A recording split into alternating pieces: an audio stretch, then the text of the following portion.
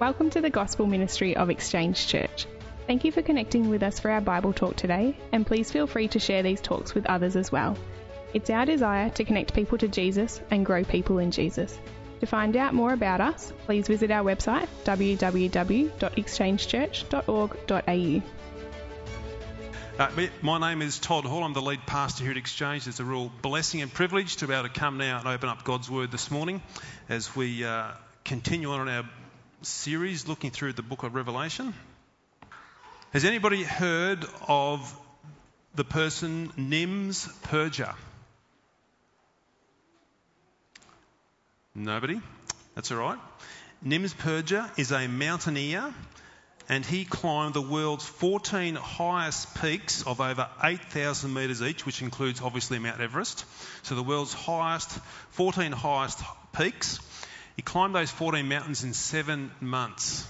That's pretty amazing stuff. He had a support team with him that actually enabled him to conquer what everybody thought was insane. Who goes and climbs those mountains like in 7 months? And if you hear his words on that, his weapon for conquering those mountains was, he says he doesn't fear anything. He doesn't fear anything. He conquers by not fearing. I'm not sure that's true if you really did press him about life. I'm sure everybody has a fear somewhere in life, but that's how he conquered those mountains. Jesus also wants us to conquer life, not so much the 14 highest peaks around the world. He wants us to conquer life and to receive the ultimate joy and blessing in salvation. And we won't conquer by not fearing, as Nims Purja says. We will conquer because Jesus has already conquered before us and enables us to conquer whatever's before us in our life through his strength. We're going to take that into Revelation today. So if you've got your Bibles, please go to Revelation chapter 2. And we're going to read just the first 7 verses, which will bookend where Louis read for us before at the end of chapter 3. So chapter 2, verse 1, let's start there. To the angel of the church in Ephesus write, the words of him who holds the 7 stars in his right hand, who walks among the 7 golden lampstands. I know your works, your toil and your patient endurance, and how you cannot bear with those who are evil, but have tested those who call themselves apostles and are not, and found them to be false. I know you are enduring patiently and bearing up for my name's sake, and you have not grown weary. But I have this against you, that you have abandoned the love you had at first. Remember from where you have fallen and repent, and do the works you did at first. If not, I will come to you and remove your lampstand from its place unless you repent. Yet this you have. You hate the works of the Nicolaitans, which I also hate. He who has an ear, let him hear what the Spirit says to the churches. To the one who conquers, I will grant to eat of the tree of life, which is in the paradise of God. Lord, we thank you again that we can gather this morning. We thank you, Lord, for this glorious book, the book of Revelation. We ask and pray now, the Holy Spirit, as we come and begin to open this book up. We ask and pray for your help this morning, that we would see what you are communicating through the Apostle John. And that is, you want us to conquer. You want us to conquer what is before us in this life, no matter what we have to go through. So we ask and pray for your help now as we look at that, and we ask it in your name, Jesus, and for your glory. Amen.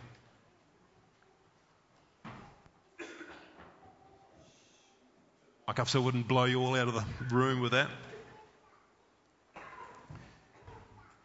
Okay, so if you haven't already received, we have a Revelation handout which you might have got as you walk through today. If you want one of those, I would say go back to the info desk later on. Really, really important as we go through the book of Revelation, you have that handout because there's some really important helps there that help us to understand how we read and grasp this really mysterious book called the Book of Revelation, but also not such a mysterious book, but a glorious book for revealing Christ to us. And you might ask this question, why are we doing the Book of Revelation? Well, firstly, it's a very important part of the Bible, and we do want to open that up. It's a very practical and relevant book for every part of Christian life, no matter where we are in life. Revelation is there to be helping us to see the glory and the wonder of Jesus Christ right through that book. Revelation has the good news. It has the good news of the gospel of grace all the way through it. All the way through the book of Revelation, it's got the gospel right through there. Now, I don't approach Revelation as an expert scholar, so I don't think has Todd got all this worked out. No, but through faithful reading and prayer, seeking the Holy Spirit's guidance as I read, as I think, as I study, as I look at other works around this, also with the help of other wise people who have really studied Revelation very well, that God has gifted to shed light onto this wonderful book. We look at this book with open hearts and open eyes to see Christ grow in our hearts today as we go through this book of Revelation. So today we're going to look at these 7 letters written to the 7 churches here of Asia Minor. Now, there's a few different ways you could actually go through these 7 letters to the 7 churches. You could actually do a series on that alone, the 7 letters to the 7 churches. We're not going to do that at this time, and I promise you I will come back at a later date, may not be this year, but possibly next year, that we will do a series on the 7 letters to the 7 churches. But what we're going to do today is we'll take a common thought that is reflected through every church or every letter here that Jesus says to be communicated to those churches. Then we'll take an overview of those couple of chapters. So what I would encourage you with is when we send the email out on Fridays, actually read those couple of chapters. It really does help to dial you in when we get here on Sunday. If you don't read the reading we put there, it'll take a little while for you to catch up and sort of see where you're up to. So really important that we do that. So we're going to take an overview of those 2 chapters today. Now these 7 letters are a really important piece of the book of Revelation. Why is that? It actually gives us a real face to think about. This book is addressed to real people who are facing a real struggle. And you actually see that reflected through these 7 letters. Now, as much as some people may try and symbolise these 7 letters into the 7 ages of the church history, and many would say we're in the Laodicean church age at this time, we cannot escape the fact that these people are just like you and me. They're actually going through struggles in life. They're dealing with stuff, difficult stuff. And they're trying to live out their Christian faith in these trials and tribulations. These 7 letters give us a real face here to connect with. These 7 churches, groups of people, are responding to the pressures of this world in different ways. And we see that reflected through these letters as well. Some churches are going really deep in their convictions of the gospel or their convictions of Jesus Christ, and they're standing strong and conquering. But other churches here are feeling the pressure of the world they're in and trying to live out their faith, and they're actually compromising on the gospel, and they're becoming like the world around about them. You've got varying churches here responding in various ways. As we think about it today, here's our big idea that's going to shape where we're going. No matter what's ahead of us, no matter what we will have to go through, Jesus will enable us to conquer as we hear and follow his word. No matter what's ahead of us, no matter what we will have to go through, Jesus will enable us to conquer as we hear and follow his word.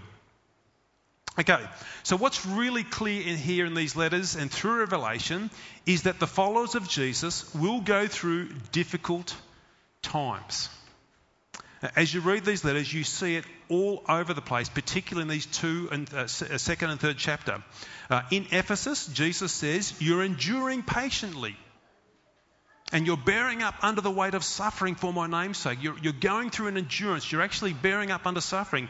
In Smyrna, Jesus says, the devil is about to throw some of you into prison and you'll have tribulation for many days.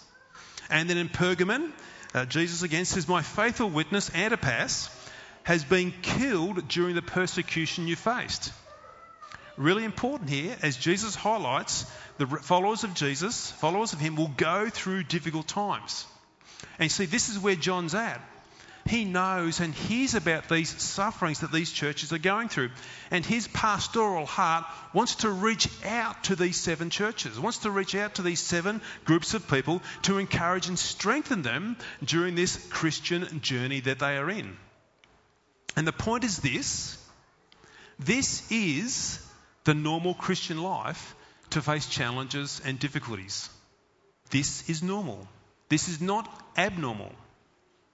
John wrote earlier in his Gospel where Jesus said this in John 16. He said, I have said these things to you, that in me you may have peace. In the world you will have tribulation. You will have tribulation. But take heart, I've overcome the world.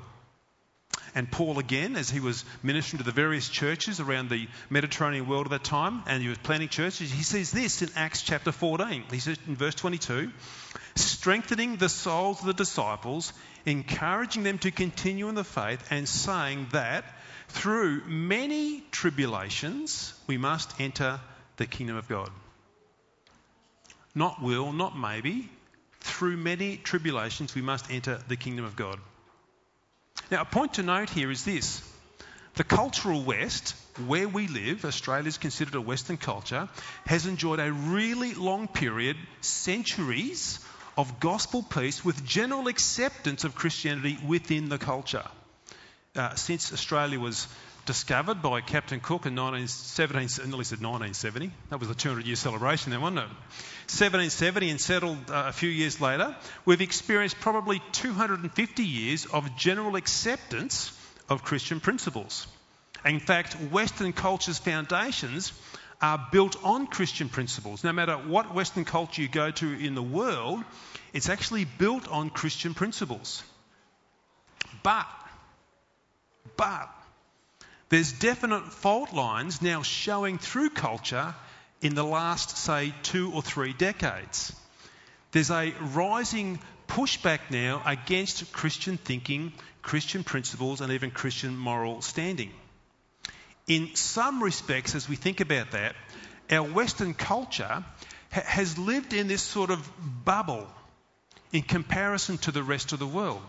We live in this sort of peaceful bubble. Now, I'm thankful for that, but it's not like what other parts of the world experience around about us. As we think about our Western culture, as we think about perhaps we've been immune from pressure for being Christians, let me say this lovingly to you. If you've been given a ticket to Christianity that says if you become a follower of Jesus, that your life will be just a bed of roses, that all of your dreams of the good life will come true, and there'll be no real challenges for life with you, if you've been given that ticket for Christianity, you've been scammed. That's not true. Someone's sold you a false ticket to the gospel. Someone's sold you a false ticket to Jesus.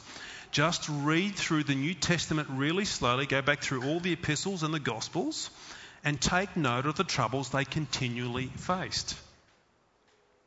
Go onto the Open Doors website where Doug prayed for before and see what other followers of Jesus are facing around the world. Go there and see what they're dealing with. Keep your eyes and ears open to the cultural changes that are happening around about us and ask yourself these questions. Are these changes gospel-centred directions that the world's going in when the culture makes changes? And you'll soon see, no, they're not. We live in a bubble. You see, the normal Christian life is marked by challenges and by difficulties. Following Jesus will place us in positions of choice. Will I follow the world or will I follow Jesus? Will I fall in with the crowd and go along with them and do what they're doing? Or will I make a stand for Christ that may cost me my reputation and make me look odd? Make me sort of stand out as something different to the rest of the culture around me. These are the choices that we're facing. And these are what these 7 churches are facing. Challenge, difficulty, hardship.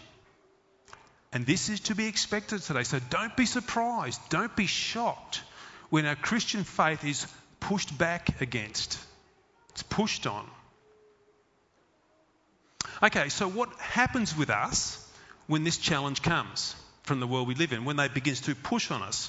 When the world goes in one direction and it calls us to go with them, but Jesus tells us not to follow them, but to follow him. What happens when that scenario is taking place? What happens with us?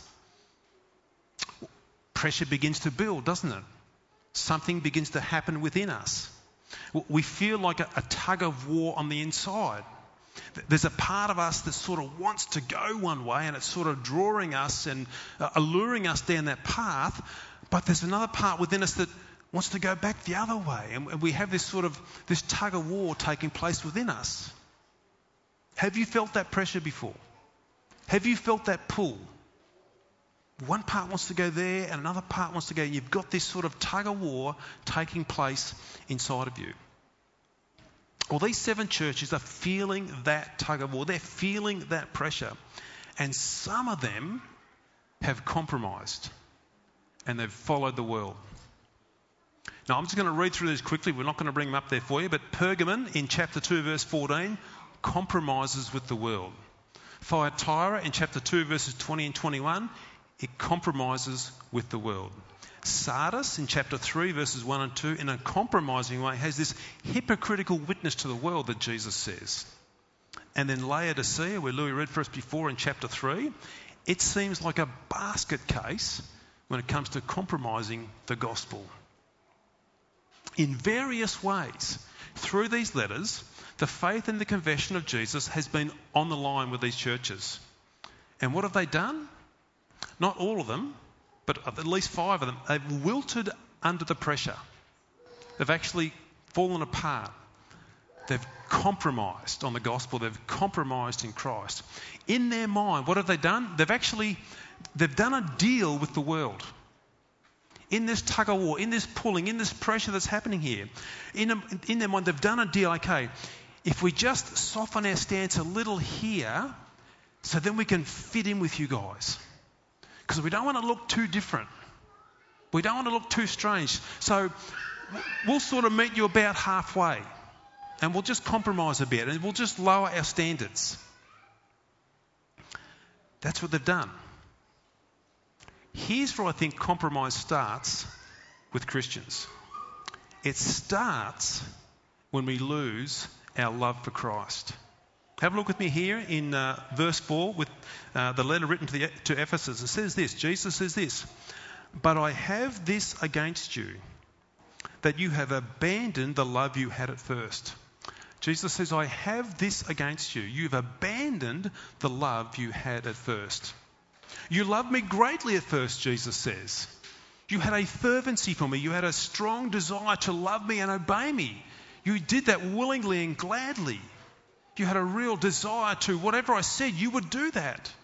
You loved me greatly. But now, you've lost that first love. That willingness to follow me, that willingness to treasure me, no matter what. You've walked away from, Jesus says. You've left that behind. You see, this is where compromise starts. It's when our love begins to grow dim. You see, when we lose our love for Jesus, that he's just not that important to me anymore in a true sense, because some might say, yeah, I still love Jesus, but not truly treasuring him as your supreme love. It might be a verbal thing, but not truly treasuring him as the supreme love. When that happens and the things of this world begin to grow brighter to us and that we'll think we'll find life here instead of in Christ, compromise starts. And here's what compromise is. It's a slippery, muddy path downhill and you're in bare feet. Once you start down the path of compromise, it's very hard to stop. You just keep sliding. You just keep slipping down and you can't stop. With each test or with each challenge we face with the decreasing or absent love for Jesus, with each time that comes around, we become more and more like the world around about us in compromise. How does that look? We may compromise with our thinking and what we allow into our minds. When we first loved Jesus, we would be very careful on how we thought and very careful with what we allowed into our minds. But when we begin to compromise, when worldly concepts are presented to us, which are ungodly, in compromising, we just begin to accept those concepts or those ideas or those thoughts about the world. We don't stop and critically think about them from a gospel perspective. It can be as simple as some of the stuff we let happen on our TV screens or any screen. A little bit of sex or nudity is okay. It's just natural. It's just natural. Everybody's doing it. But when our love for Jesus burns low, our filter for what we allow our eyes to see and our minds to think on and meditate on, that filter for what is right in his eyes just lets more and more of this immoral rubbish and downright filth into our hearts and minds. As we compromise, as our love burns low, we just watch anything. The filter doesn't filter anymore. We just accept it. We compromise there. We also compromise when our love for Christ burns low on what we wear. The world puts pressure on us to wear certain things so that we will look cool. So we compromise. Or things can go even worse. I haven't flown for about 2.5 years, but the other week I flew to Sydney and back for a leadership development for the church. And I was shocked. By the amount of flesh paraded in front of me in the airport terminal and on the plane. Now, I love young ladies and I have 3 young lady daughters, so I'm not picking on young ladies, but they were the ones who at this point were causing me the most shock. So many young ladies there showing so much cleavage, short shorts and bared midriffs made it really difficult. Like, where do I look? Maybe I'll just look down here. Just brazenly on the plane and brazenly in the airport terminal. I just was shocked by it. I come back and said to Laura, I said, I haven't flown for 2.5 years, but I just couldn't believe what people were wearing on that. Compromise. Jesus calls out modesty to glorify him as our King and Lord and Saviour.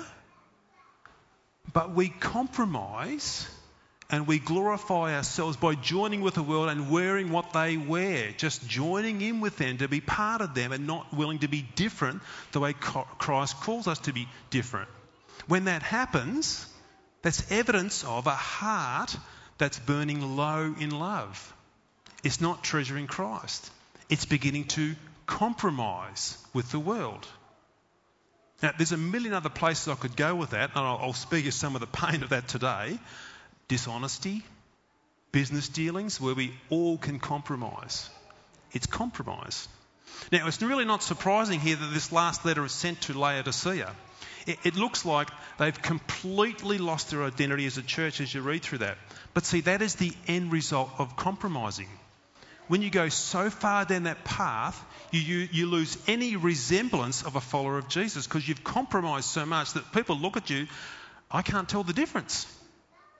Now, it's not necessarily by what you wear as the only measure, but there's plenty of other measures as well. But when you compromise that much, people say, I don't know whether you're a follower of Jesus. You just look like the rest of us and you act like the rest of us and you live like the rest of us. Laodicea was just like that. Living for Jesus and a gospel-centered life will present us challenges in this world. Will we compromise or will we conquer? Now, as much as there's a number of things that Jesus confronts here quite strongly in his letters, and if you've read through letters, chapters 2 and 3, Jesus doesn't mince any words here with these churches in the position they're in. He's out of grace, warns them very strongly with language like, I will remove the candlestick from your church, I'll remove the presence of the Holy Spirit from the church. He's quite strong, but this is not Jesus' intent for those churches. His intent here for the 7 churches is to conquer and to overcome the situations they are facing. Have a look at what Jesus says here in verse 7 to the church of the Ephesians. He who has an ear, let him hear what the Spirit says to the churches. To the one who conquers, I will grant to eat of the tree of life, which is the paradise of God. You will find this phrase in all 7 churches, in all 7 letters that he sends to these churches. To the one who conquers. This is Jesus' call for that church, for those individuals, to conquer life, to conquer the challenges you're facing right now. Jesus doesn't want us to compromise with this world. He doesn't want us to just roll over and just let it all happen. He wants us to conquer the trials and challenges that we will go through. This actually is the thrust of the whole of the book of Revelation right here, echoed through these 7 letters to the 7 churches. See, Revelation is not a call for us to unravel the mystery of the return of Jesus and then pack our bags and sit quietly at the station waiting for the glory train to pick us up. You read through these 7 churches, it's not about that. It's not about packing their bags and sitting at the station and waiting for the glory train to come. Revelation is a call to conquer. It's a call to persevere. It's a call to not give up and not give in. That's what Revelation's about. John writes to these churches here so they won't lose sight of Jesus and the ultimate victory that he secured for them at the cross. He wants them to come back and focus upon that. And John wants us, and the 7 churches to keep our eyes fixed on this at all times and to stay the course of perseverance, not rolling over and compromising, to persevere to the very end. This is so important to get this when you're reading the book of Revelation. You've got to see it that way. If you read it like a word search puzzle, and I'm trying to spot the hidden clues somewhere about the various beasts and the bowls and the scrolls and if you read it like a word search puzzle, you run the risk of potentially missing everything that John's writing here. If you see it as some sort of mystery whodunit thing, you probably will miss the entire perspective of why John is writing this book of Revelation. But if you read Revelation like John intended it to be read, in perseverance, in conquering and overcoming, what you'll see gospel encouragement from chapter 1 to chapter 22. Because that's precisely what John is doing for these 7 churches. He wants them to persevere. He wants them to conquer. He wants them to overcome. And here is this idea of conquering. Conquering and persevering is an integral part of the gospel. It's paramount in the gospel. Here's how Paul saw it in Philippians chapter 1. He says this, "And I am sure of this, that he who began a good work in you will bring it to completion at the day of Jesus Christ." And that's a powerful verse right there. That's a powerful verse about perseverance. He who began a good work in you, he will bring it to completion at the day of Jesus Christ. That is perseverance. Those who are truly called by the Holy Spirit will persevere to the end. God will make sure of that. And we will conquer because Jesus has already conquered for us at the cross. So every challenge or every trial that we face isn't a trial or isn't a challenge to earn our salvation. Really important that we get that. As we go through the trial challenges, they're not there to help us earn salvation. So if I can just break this sin of lust, or if I can just break this sin of gossiping, or if I can just conquer this darn screen that it hooks me into pornography all the time, if I can just break that, then I'll get saved. Then Jesus will accept me. No. Yes, Jesus wants us to conquer lust, and Jesus wants us to conquer gossip and every other sin that actually plagues us. Yes, he wants us to do that, but we don't conquer those things to earn salvation. It doesn't happen like that. The finished work of Christ on the cross is our salvation, and this conquering is living out in the foundation of what Jesus has done for us. He gives us the confidence to conquer in life from the foundation that we've already conquered everything, not ourselves, but through Christ at the cross. That gives us the confidence to go forward and now conquer what happens and what we face. And that's a huge difference in the strength and power to actually go forward in when we think about that. I'm saved by what Christ has already done. I now live out that salvation in that confidence other than trying to somehow earn my salvation. How does the world see conquering? How does the world, as we possibly think about compromising, how does the world see conquering? I don't know about you guys, you've probably been watching the Winter Olympics. Anybody been watching that the last few weeks? Yep, a few hands going up. There's some amazing athletes there with incredible talents. I mean, what those guys can do on snowboards, and that's crazy stuff. It gets up high. And one bloke I saw yesterday hit the deck coming halfway down. I thought, I could feel the pain in my back when he did that. They endeavour to conquer obstacles and trials to get to the Olympics and win gold. They're looking to conquer something. How do they do that? Well, some of them just train super hard for years, really, really hard for years on end. And they'll have very positive people around surrounding them, giving them sort of positive affirmation. and they'll build resilience and they'll build conviction of confidence into their training as well as they try and conquer these obstacles. And you'll often hear a repeated phrase in their mantra or in their talk. You've got to believe in who you are. Some of their speeches later on, you've got to believe in who you are. Or you'll hear this, to get where I've got to, you've got to dream a big dream and you've got to go chase your dreams. That's how they build their confidence, as it were, to conquer. That's not a guaranteed success formula. That doesn't work, believing in yourself and having a big dream. Why do I know that? Well, there's only one gold medal. And there's hundreds of athletes, if not thousands of athletes, that have believed in themselves and had a big dream and didn't even get past the first trial event, let alone make it into the finals. Now, well done for getting there. Hats off to you, but you can have as much belief in yourself as you want and as much, as it were, dream, a biggest dream you possibly. That's not the success formula. That's not what gets you there. For those people, their dreams are shattered. But the gospel is a better story. The gospel is a true story. Yes, we are called to conquer. With conquering comes resilience and convictions. And this is precisely what Jesus builds into us in conquering. Resilience and convictions to be able to conquer whatever comes our way. From the foundation, from the finished work of Jesus Christ at the cross, our war against sin has already been won, completed, victory. The devil has no hold on us. He may threaten and accuse and hold up all these accusations against us, but the debt of sin has been cancelled by Jesus at the cross. Our convictions, what we believe in, are built and strengthened in the person of Jesus Christ.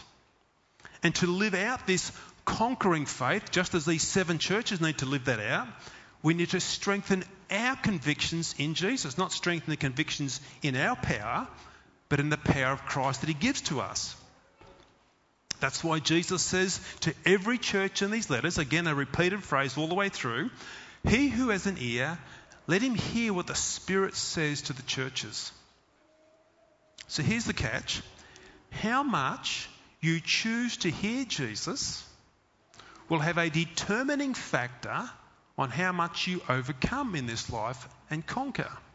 If you choose to hear little of Jesus and have low convictions, you'll probably only conquer little. If you choose to hear lots of Jesus and build your convictions on that, you'll overcome more and conquer more. The more you hear and the more you listen to the words of Jesus and build your convictions in that and put them into action in your life, not just allowed to be mental sort of gathering of facts and data, but actually live it out, the more you'll conquer. What's the alternative to that if you don't do that?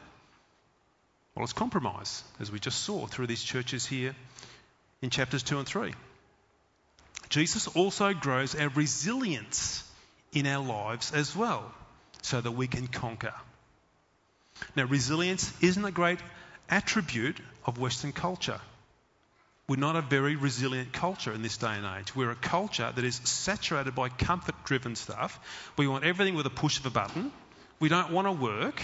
We don't want to go through hard stuff. This is the Western culture I'm talking about. And that just breeds people who aren't resilient. We're like wallflowers that just wilt in the first moments of pressure. That's not what Jesus calls believers to.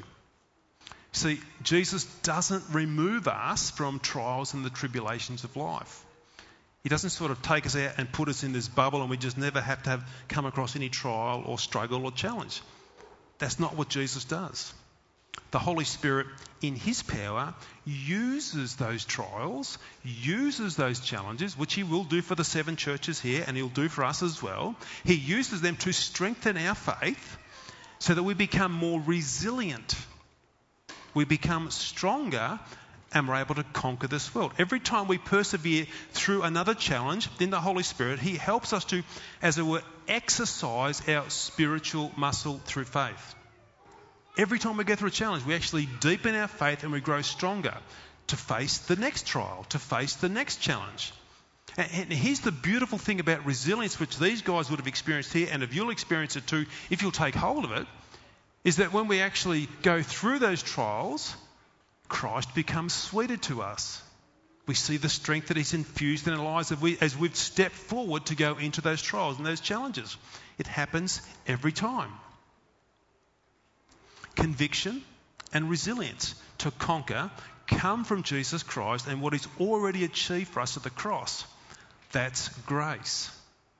That's what He gives us.